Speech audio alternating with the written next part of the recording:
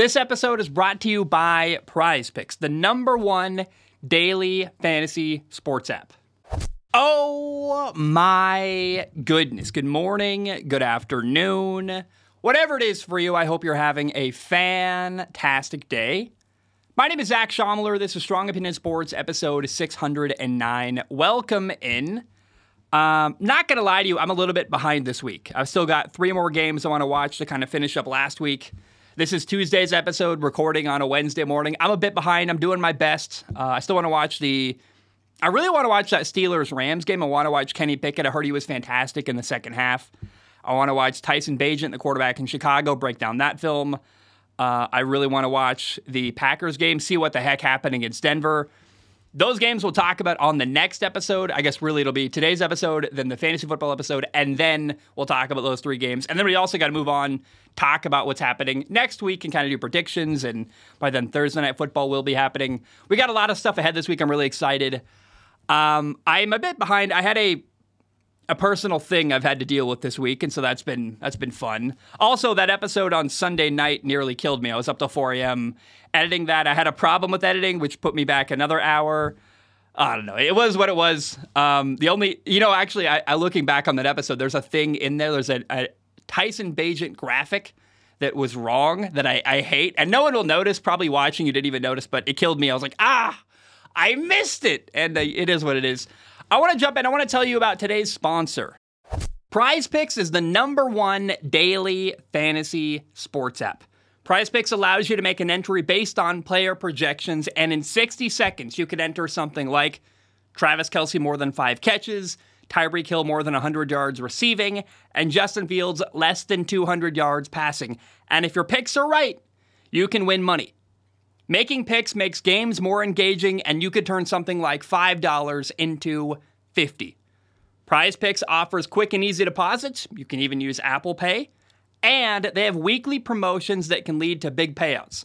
For example, there's a weekly event called Taco Tuesday. Each Tuesday, Prize Picks discounts select player projections up to 25% to provide even more value. So put your skills to the test in daily fantasy. Go to prizepicks.com/CLNS and use code CLNS for a first deposit match up to $100. That's prizepicks.com/CLNS, code CLNS for a first deposit match up to $100. Prize Picks, daily fantasy made easy. Let's talk about Monday Night Football. I got to drink water before we do that, though. On Monday Night Football, the Minnesota Vikings beat the 49ers 22-17. And the most important thing about this game is that 49ers quarterback Brock Purdy had his second game in a row that was kind of, I guess, one you could call disappointing or underwhelming. I actually thought Brock Purdy played pretty well for most of the game. Brock Purdy was 21 for 30 passing at 272 yards and a touchdown. But the problem was his 2 interceptions. And the 49ers found themselves in a situation down 22-17 in the fourth quarter. And Brock Purdy got the ball 2 times, down 5 points with a chance to take the lead. And at the end of the game, instead of taking the lead, both times he threw an interception. And that just can't happen. The team needed points at the end of the game. And because Brock Purdy isn't big or fast or doesn't have a huge arm, I think a casual football fan has a hard time pinpointing what he does well, which is beating coverages, having great timing. He's really accurate, does a lot of little stuff really well, but stuff that isn't immediately obvious on like a highlight reel. And the thing that Brock Purdy is known for, the thing he hangs his hat on, is winning football games. He's a winner. That's his calling card. And if you're known for that, you gotta win. And he's gotten criticism, which I understand, especially after this game on Monday night. I still think Brock Purdy's pretty dang good, and I'm not very concerned. But this is the second 49ers loss in a row, and it's the second game in a row where Brock Purdy has been a bit underwhelming. Now, next week, the 49ers play Cincinnati, and I'm just really curious to see how he plays. 2 interceptions at the end with a chance to take the lead is something that I think people are going to remember and remind him of, like, oh, remember how clutch Brock Purdy is? He's so great. But to me, I think it's too early to freak out and talk about how bad he is and how much he sucks. It's just like, I've watched Brock Purdy play so much good football during his career, his very short career, but admittedly good career so far. And so I'm just kind of in this position where we'll see how he does next week. Again, 2 bad games in a row. Arguably, was Monday night a bad game? No. Was he bad at the end of the game? Yes. Did he make the play to win? No. There are things you can criticize for sure, but I'm still not ready to come down hard on Brock Purdy. If it's required, I will.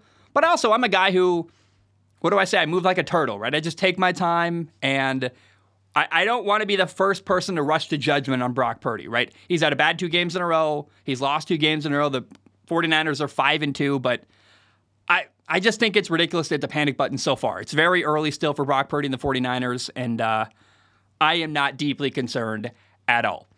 All right, it's Zach. I was editing the show, and it just came out. There is news that Brock Purdy is actually in concussion protocol. So Brock Purdy will not play this upcoming week for the 49ers. Their starting quarterback will actually be Sam Darnold. So the plot thickens here as Brock Purdy has 2 kind of bad games in a row. Now he's on the bench. Sam Darnold's going to be the quarterback in San Francisco. I don't know, man. Really interesting. It felt weird to put this out without acknowledging that. So I'm literally sitting here editing. I'm like, I should re-record something and let people know. So Brock Purdy, not the starting quarterback this upcoming weekend for the 49ers. They're playing Cincinnati. And I think Sam Darnold could be really good, which is going to be what's going to happen if Sam Darnold plays really well. And then do you have a quarterback controversy? If Sam Darnold is really good on Sunday, do you go back to Brock Purdy? I have no idea. It's going to be very, very interesting in San Francisco. So, again, Brock Purdy not going to be playing this Sunday for the 49ers. Now, the Vikings played great on Monday Night Football.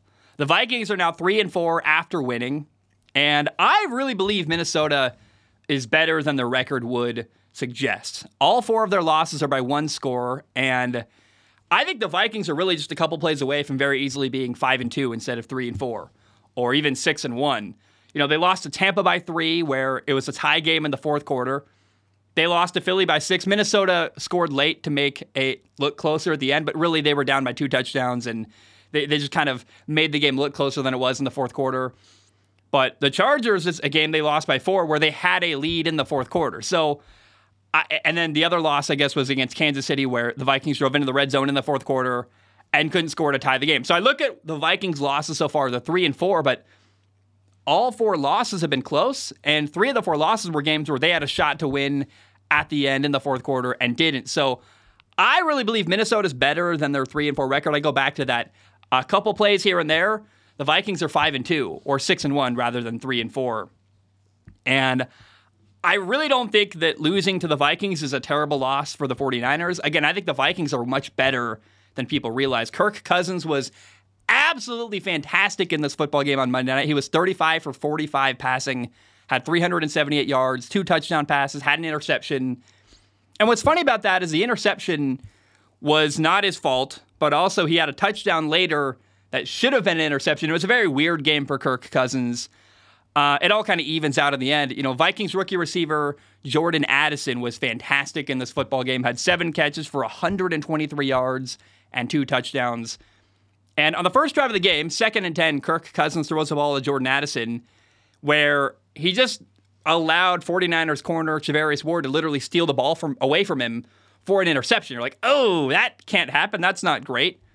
But later, though, before halftime, Jordan Addison made up for it. There was a throw where I thought it should have been an interception. It was kind of a ball a bit underthrown, or maybe a bit, he didn't lead Jordan Addison enough downfield.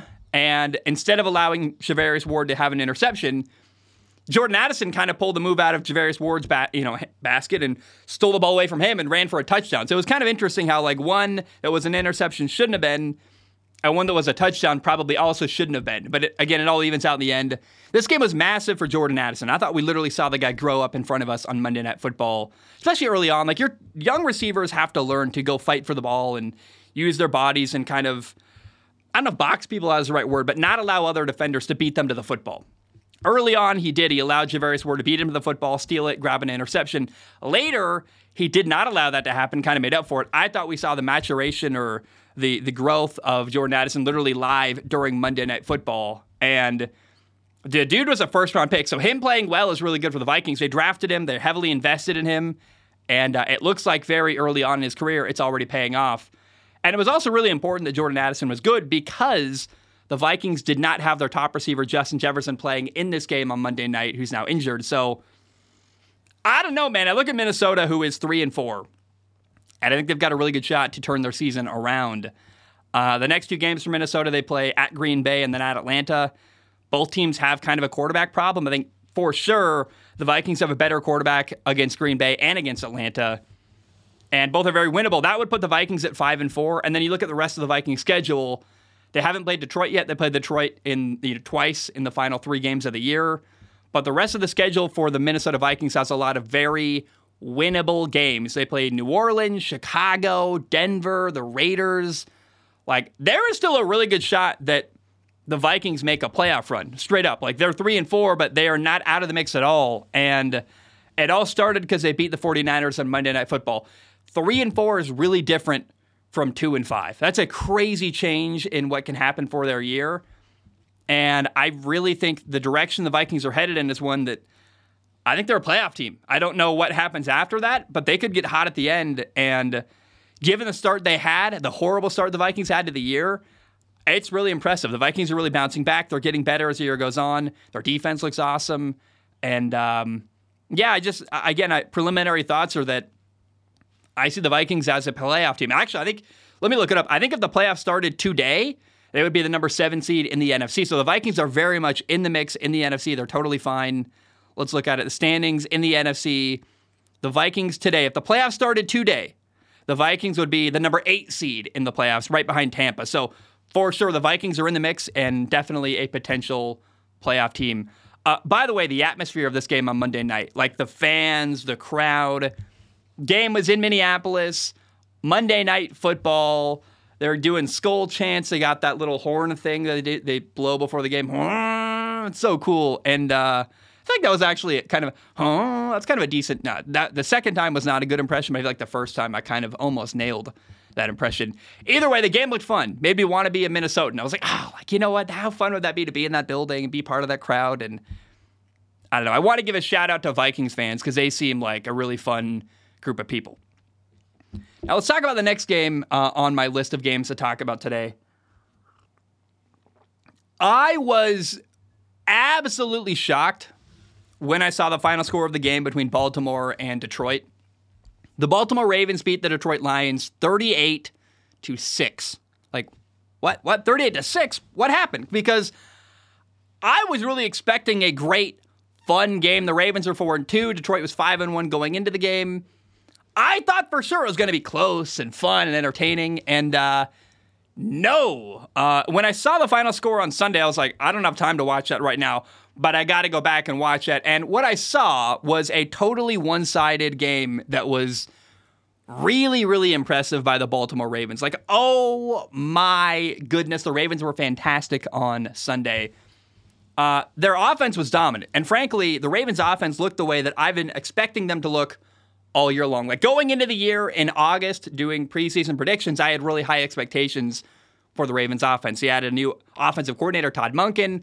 They invested all these draft picks and moves and getting really good receivers for Lamar Jackson. And the first 6 games of the year, 6 weeks of the year was like, I'm waiting, and it's not working out. And finally, week 7, the Ravens offense was impressive and looked really, really good. Lamar Jackson, their quarterback, had 4 touchdowns. He was 21 for 27 passing for 357 yards. He had 3 touchdown passes. He also ran for a touchdown.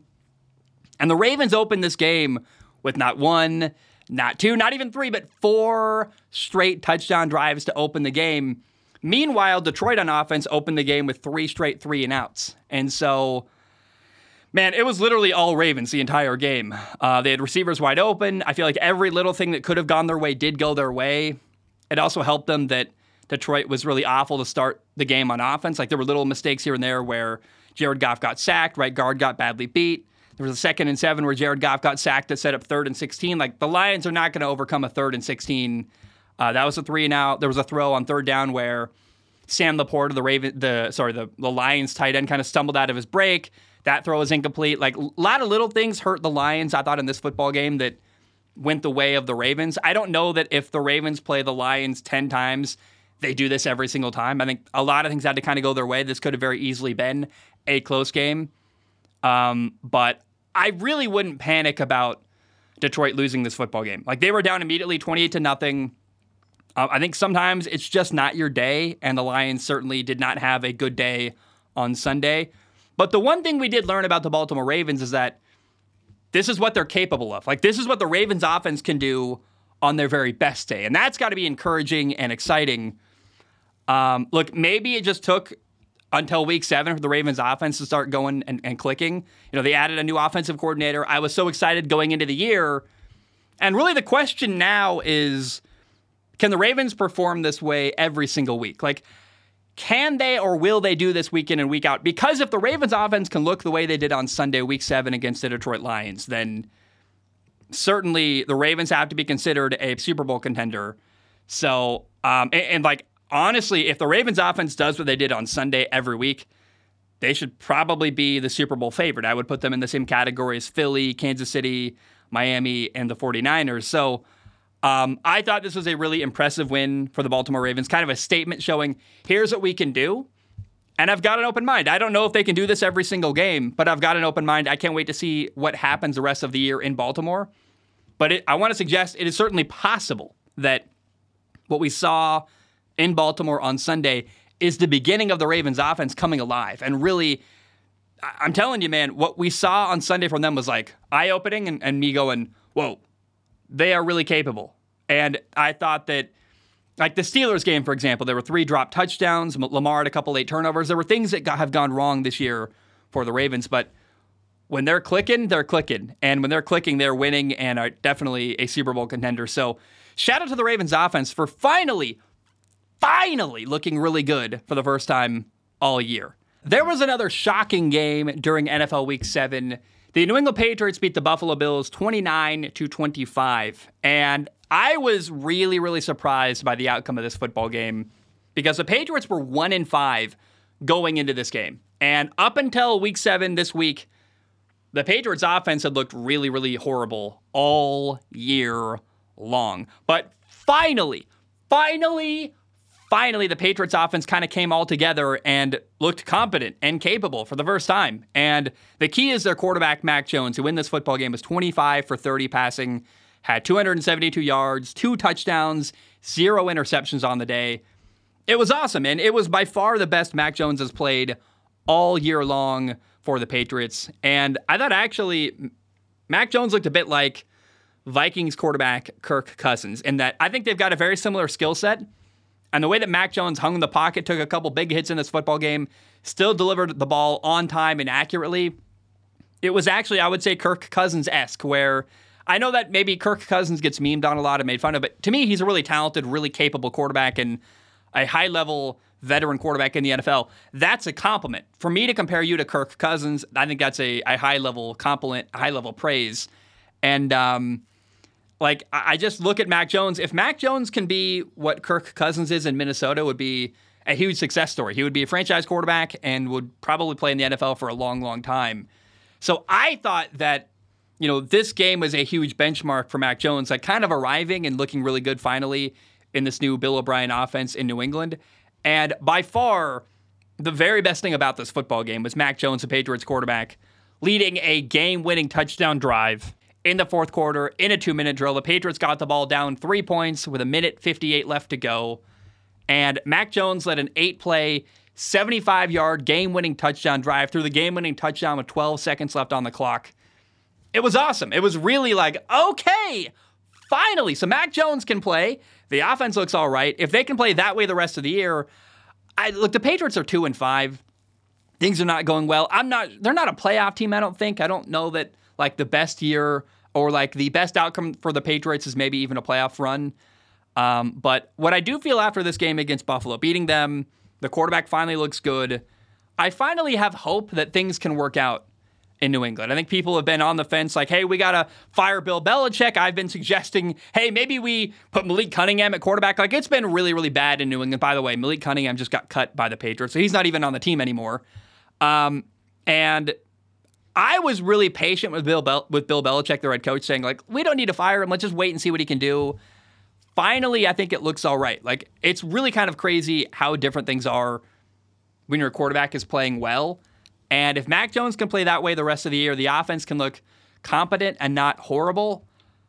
I think you keep Bill Belichick. I mean, it really is that simple. If the quarterback can play and the offense doesn't look atrocious, then I think things are going to be okay in New England. But for sure, this is the first time all year I felt any sense of hope about the New England Patriots and their offense, which was beating the Bills 29-25 week 7. Now, losing drops the Buffalo Bills down to 4-3, so 4 wins, 3 losses. I do believe that Buffalo is a bit overrated, and I felt that way for a while. I keep seeing the Buffalo Bills ranked as like the number 1 team in the NFL, and I'm like, I don't understand what they did to justify that or to deserve that ranking. I really don't think the Bills have done anything to be viewed as the number 1 team in the NFL this year. You know, they lost to the Jets week 1. Josh Allen had 4 interceptions. They lost to the Jaguars, now the Patriots. I don't know, man. I think Buffalo, to me, is a bit suspect. Their quarterback is a bit mistake-prone. Their pass rush at times doesn't get pressure. Like, Mac Jones was sacked 1 time on Sunday. Not great. There was pressure in his face for sure, but they only got home 1 time against the Patriots. And are the Buffalo Bills a good team? Yes, absolutely. They're a really good football team. They're going to be a playoff team, in my opinion. Are they a Super Bowl favorite? No. Nor should they be. Not yet, at least. They haven't done anything to deserve that. I will say their quarterback, Josh Allen, is fantastic. Josh Allen does stuff that simply other quarterbacks cannot do. There was a couple plays on the goal line that should have been a sack. They weren't a touchdown, but they're almost highlights. I'm going to put them on screen where Josh Allen escaped a sack, made a play, nearly threw a touchdown pass, and they were plays that for the majority of quarterbacks in the NFL. If you're not named Patrick Mahomes, Lamar Jackson, Josh Allen, or I don't know who else gets out of that sack. Maybe like a Jalen Hurts. I don't know. There's like 3 or 4 quarterbacks in the NFL other than Josh Allen who can make that play and get out of that sack. So I'm not a Josh Allen hater. Again, I think he does special stuff similar to Patrick Mahomes or Lamar Jackson. There are things he can do that other quarterbacks simply cannot and do not do in the NFL. But I do believe that Josh Allen and the Bills have a lot to prove. And I'm kind of skeptical. I'm like, okay. You've had some really ugly moments this year. And what I just don't understand for me, making them the number 1 ranked team in the NFL in like power rankings is absurd. I don't know what the Buffalo Bills have done this year to deserve that kind of respect. And I also want to point out, I'm worried about the Bills. I think that many of their key players, especially on defense, are aging or have expiring contracts. And this might be the last shot at a Super Bowl for the current core group of guys they have in Buffalo. And I mean, it's worth noting, if the playoffs started today in the NFL, the Bills would be the number 7 seed in the AFC. They would barely make it in to the playoffs. They would never have a home field advantage game. They would be on their heels all through the playoffs. And that's not shocking to me. That's about exactly where I view the Bills to be. The number 7 seed in the AFC, not winning their division, behind Miami, behind Cleveland, behind Kansas City. There's a long season ahead for the Bills to kind of prove me wrong and gain my respect. But right now, I look at Buffalo and go, again, skeptical. I've got a bit of a side eye. I'm not that impressed so far this year. And we'll see how the rest of the year goes for the Buffalo Bills. So to recap, there were 2 offenses this week during NFL Week 7 that for the first time all year played the way I expected they would in like August when I was making preseason predictions, where, man, like the Ravens offense finally looked dominant and imposing and like really hard to stop. And I expected this year that the Patriots offense would be productive and competent. And for the first time all year, we saw Mac Jones do what I thought he would when they brought in Bill O'Brien as a new offensive coordinator in New England, where he looked really good. He was accurate. He got the ball out on time. He looked like he knew what he was doing on 3rd down, wasn't second-guessing anything. Maybe it just took time. Again, Bill Belichick brought in a new offensive coordinator, Bill O'Brien. They've been learning a new system in New England, a new one for Mac Jones. Maybe you can explain it away saying, like, hey, maybe it took 7 weeks for it to finally click and work out. That isn't that far-fetched for me. That kind of makes sense. And the same can be said for the Ravens, where I've been waiting all year for the Ravens offense to be outstanding and impressive. And maybe it just took 7 weeks for them to really settle in and become the offense that I think they're capable of being. But what we learned from both New England and Baltimore is that they're capable Week 7. What they did Week 7 is what they're capable of on their best day. And when they have games worse than what we saw Week 7 from them, we can point back to, well, we know what they're capable of on their best day. They should be playing better. And so I just want to really kind of leave this as kind of what I would call like a benchmark or an expectation the rest of the year for Baltimore and New England. And any game that's worse than what we saw on Sunday from New England or Baltimore is a game where we go, we know they're capable of better. And so that's the baseline expectation now for New England and Baltimore is what they did on Sunday. Playing really well, scoring points, your quarterback is efficient and accurate. And now we know what they can do. Let's see how the rest of the year goes for New England and Baltimore on offense. Now, one big piece of feedback from Monday's episode was that I didn't talk about the way penalties played a part in Cleveland beating Indy on Sunday. So let's rectify that. Remember, the Cleveland Browns beat the Indianapolis Colts 39-38 on Sunday, and I just want to be clear, I don't like talking about refs. I try not to talk about them. I try to always be the kind of person that when things go wrong for me in life, I try to take the blame. I try to look at what I could have done differently. I'm not a finger pointer. I'm not an excuse maker. I hate, again, when things happen to me in life, I try to go, what could I have done differently here? Why did this happen? What did I do that caused this? Rather than focus on shifting the blame to other people, I try to take extreme ownership of what goes on for me. Now, I hate being the stereotypical guy complaining about refs, but you made it clear you want me to talk about it. Let's do it. There were 2 plays that are in question from this football game. Play number 1 was a 3rd and 4 on the 13-yard line where Browns quarterback P.J. Walker got sacked and fumbled. That gave the Colts the ball with a 38-33 lead in the fourth quarter. However, that play got called back because of illegal contact on Indy. And to me, that felt really tacky and had a massive impact on the game. But then on the very next play, 1st and goal on the 8-yard line, P.J. Walker throws a ball way out of bounds. Like, to me, it's an uncatchable ball. However, Indy's defense got called for defensive pass interference, which to me was wild and a bad call and unfair. Like, when the ball lands out of bounds to a degree that even, like, I'm trying to think of who's a great jump ball receiver. Mike Evans wouldn't have caught that. That's a ball that even prime, like Calvin Johnson, would not have caught. It just was so far out of bounds, that's uncatchable to me. You can't call pass interference on a throw that's out of bounds and uncatchable, but they did, which is unfair, and that sucks. So I hate complaining about referees. But it did feel like, to me, the refs were giving Cleveland as many chances as they could to make a play at the end and win that football game. And, I understand the frustration for Colts fans. It felt like they got screwed over. However, it's not a new thing. Refs kind of interjecting themselves and what I would call ruining the end of a football game.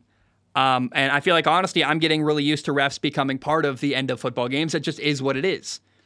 Now, it is really bad because there's a rise of sports gambling happening right now. And so I think these bad calls are legitimately hurting the integrity of the NFL, where people are going, why are you calling pass interference on a ball that lands out of bounds? Like, literally so far out of bounds, it's uncatchable. That seems like BS to me. And me, Zach Schaumler, I believe that's nonsense. That's unfair. That sucks. And I think it's something the NFL needs to maybe look into. Like, why is this happening? And if players are gambling on games, how are we sure, like, are we really sure that refs aren't gambling on games? Or maybe someone in their family's gambling on a game? Like, we should look into everything. There should be lots of investigations going on. But the thing I want to be very clear about is that games have always been decided by refs.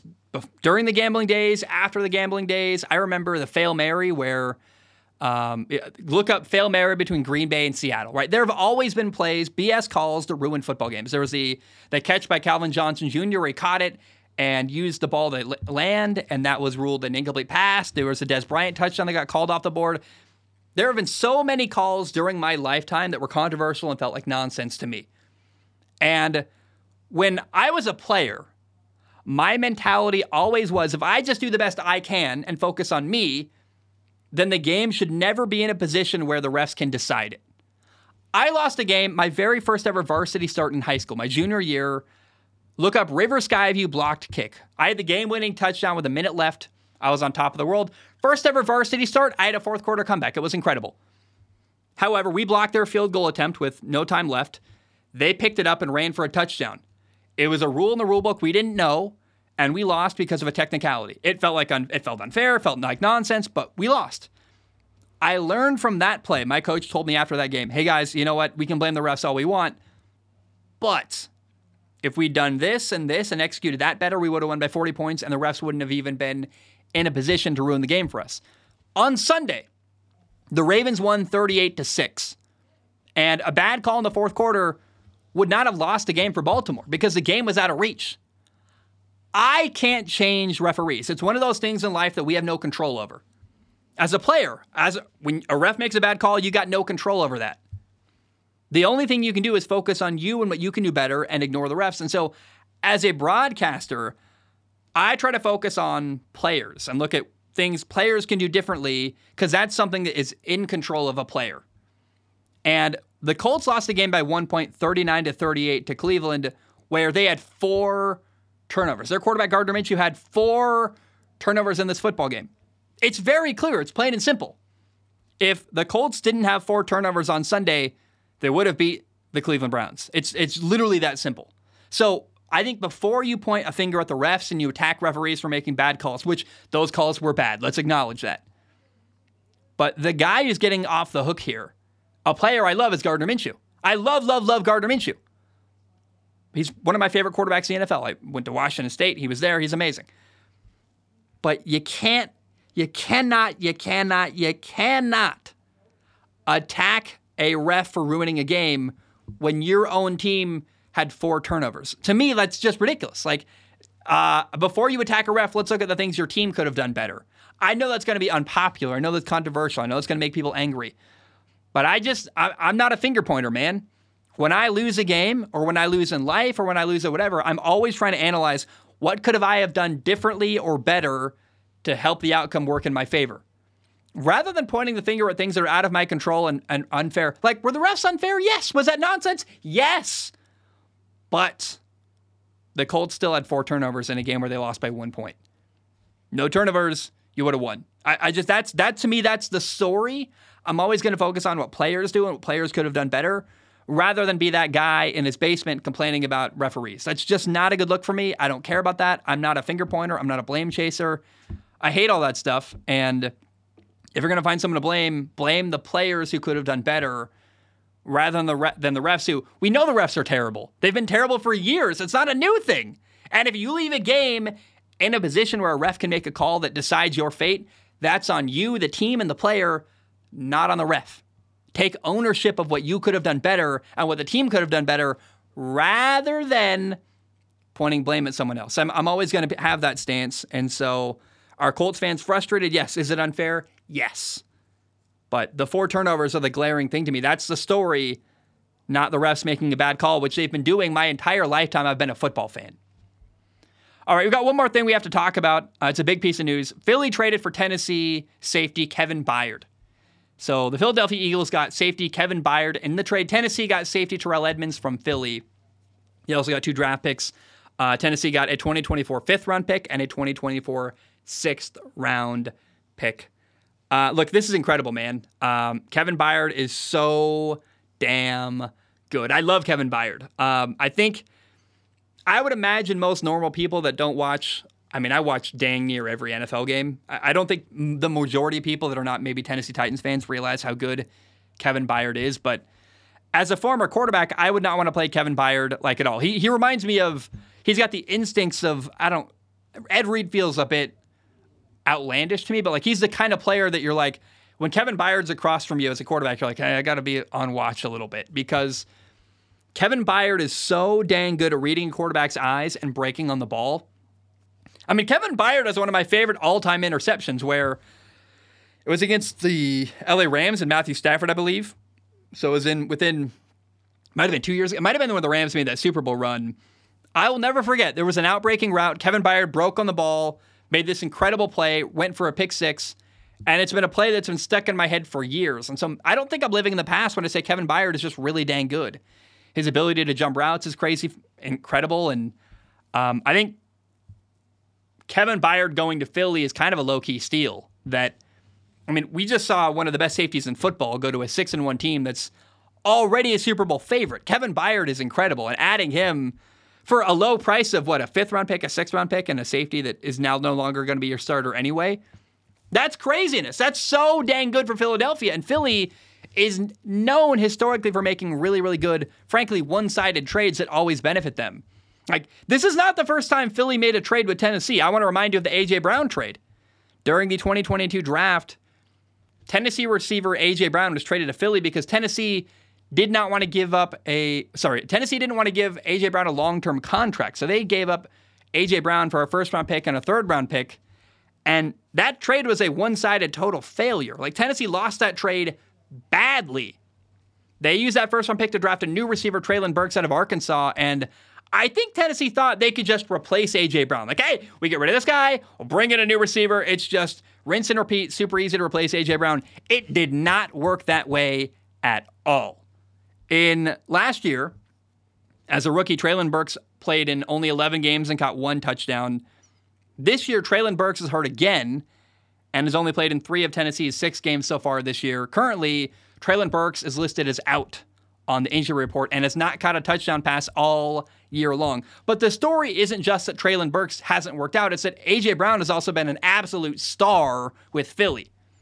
Tennessee was ridiculous to get rid of A.J. Brown. It's crazy to me. And it was a terrible, terrible, terrible move.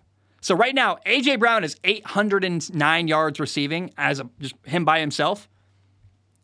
And that's more yards than all the receivers in Tennessee combined. All the receivers in Tennessee combined right now have 789 yards. So A.J. Brown has more yards by himself by 20 yards than every receiver right now in Tennessee, which is absolutely absurd. So it really, to me, that shows how one-sided the A.J. Brown trade was. A.J. Brown has gone to Philly and been an absolute star, and what Tennessee got for A.J. Brown has turned into basically nothing for them. Eagles general manager Howie Roseman really, really won that A.J. Brown trade, and it makes you look at that Kevin Byard trade and go, did Philly trade another really, really good player from Tennessee? I saw a hilarious meme today that it made the insinuation that Tennessee was just the Eagles farm team, which is hilarious and funny. And I just look at, if the A.J. Brown trade was so one-sided, what's the Kevin Byard trade going to look like in 2 years? Because I think Kevin Byard is really dang good, and I think Howie Roseman pulled off another really one-sided, really good trade for the Philadelphia Eagles, and I'm excited to see what happens there. Guys, I love you. I feel like I've been a bit discombobulated today. I'm nervous. There's nervous energy seeping out of me. I'm tired. My roommate's here. Her cat had surgery yesterday, so it's been interesting here. I love you so much. I'll see you. I'll see you very soon. I'm recording later today an episode about fantasy football and what happened to me during week 7. But for now, I love you. I appreciate you. I'll talk to you very soon, and have a great day. Bam, we are done.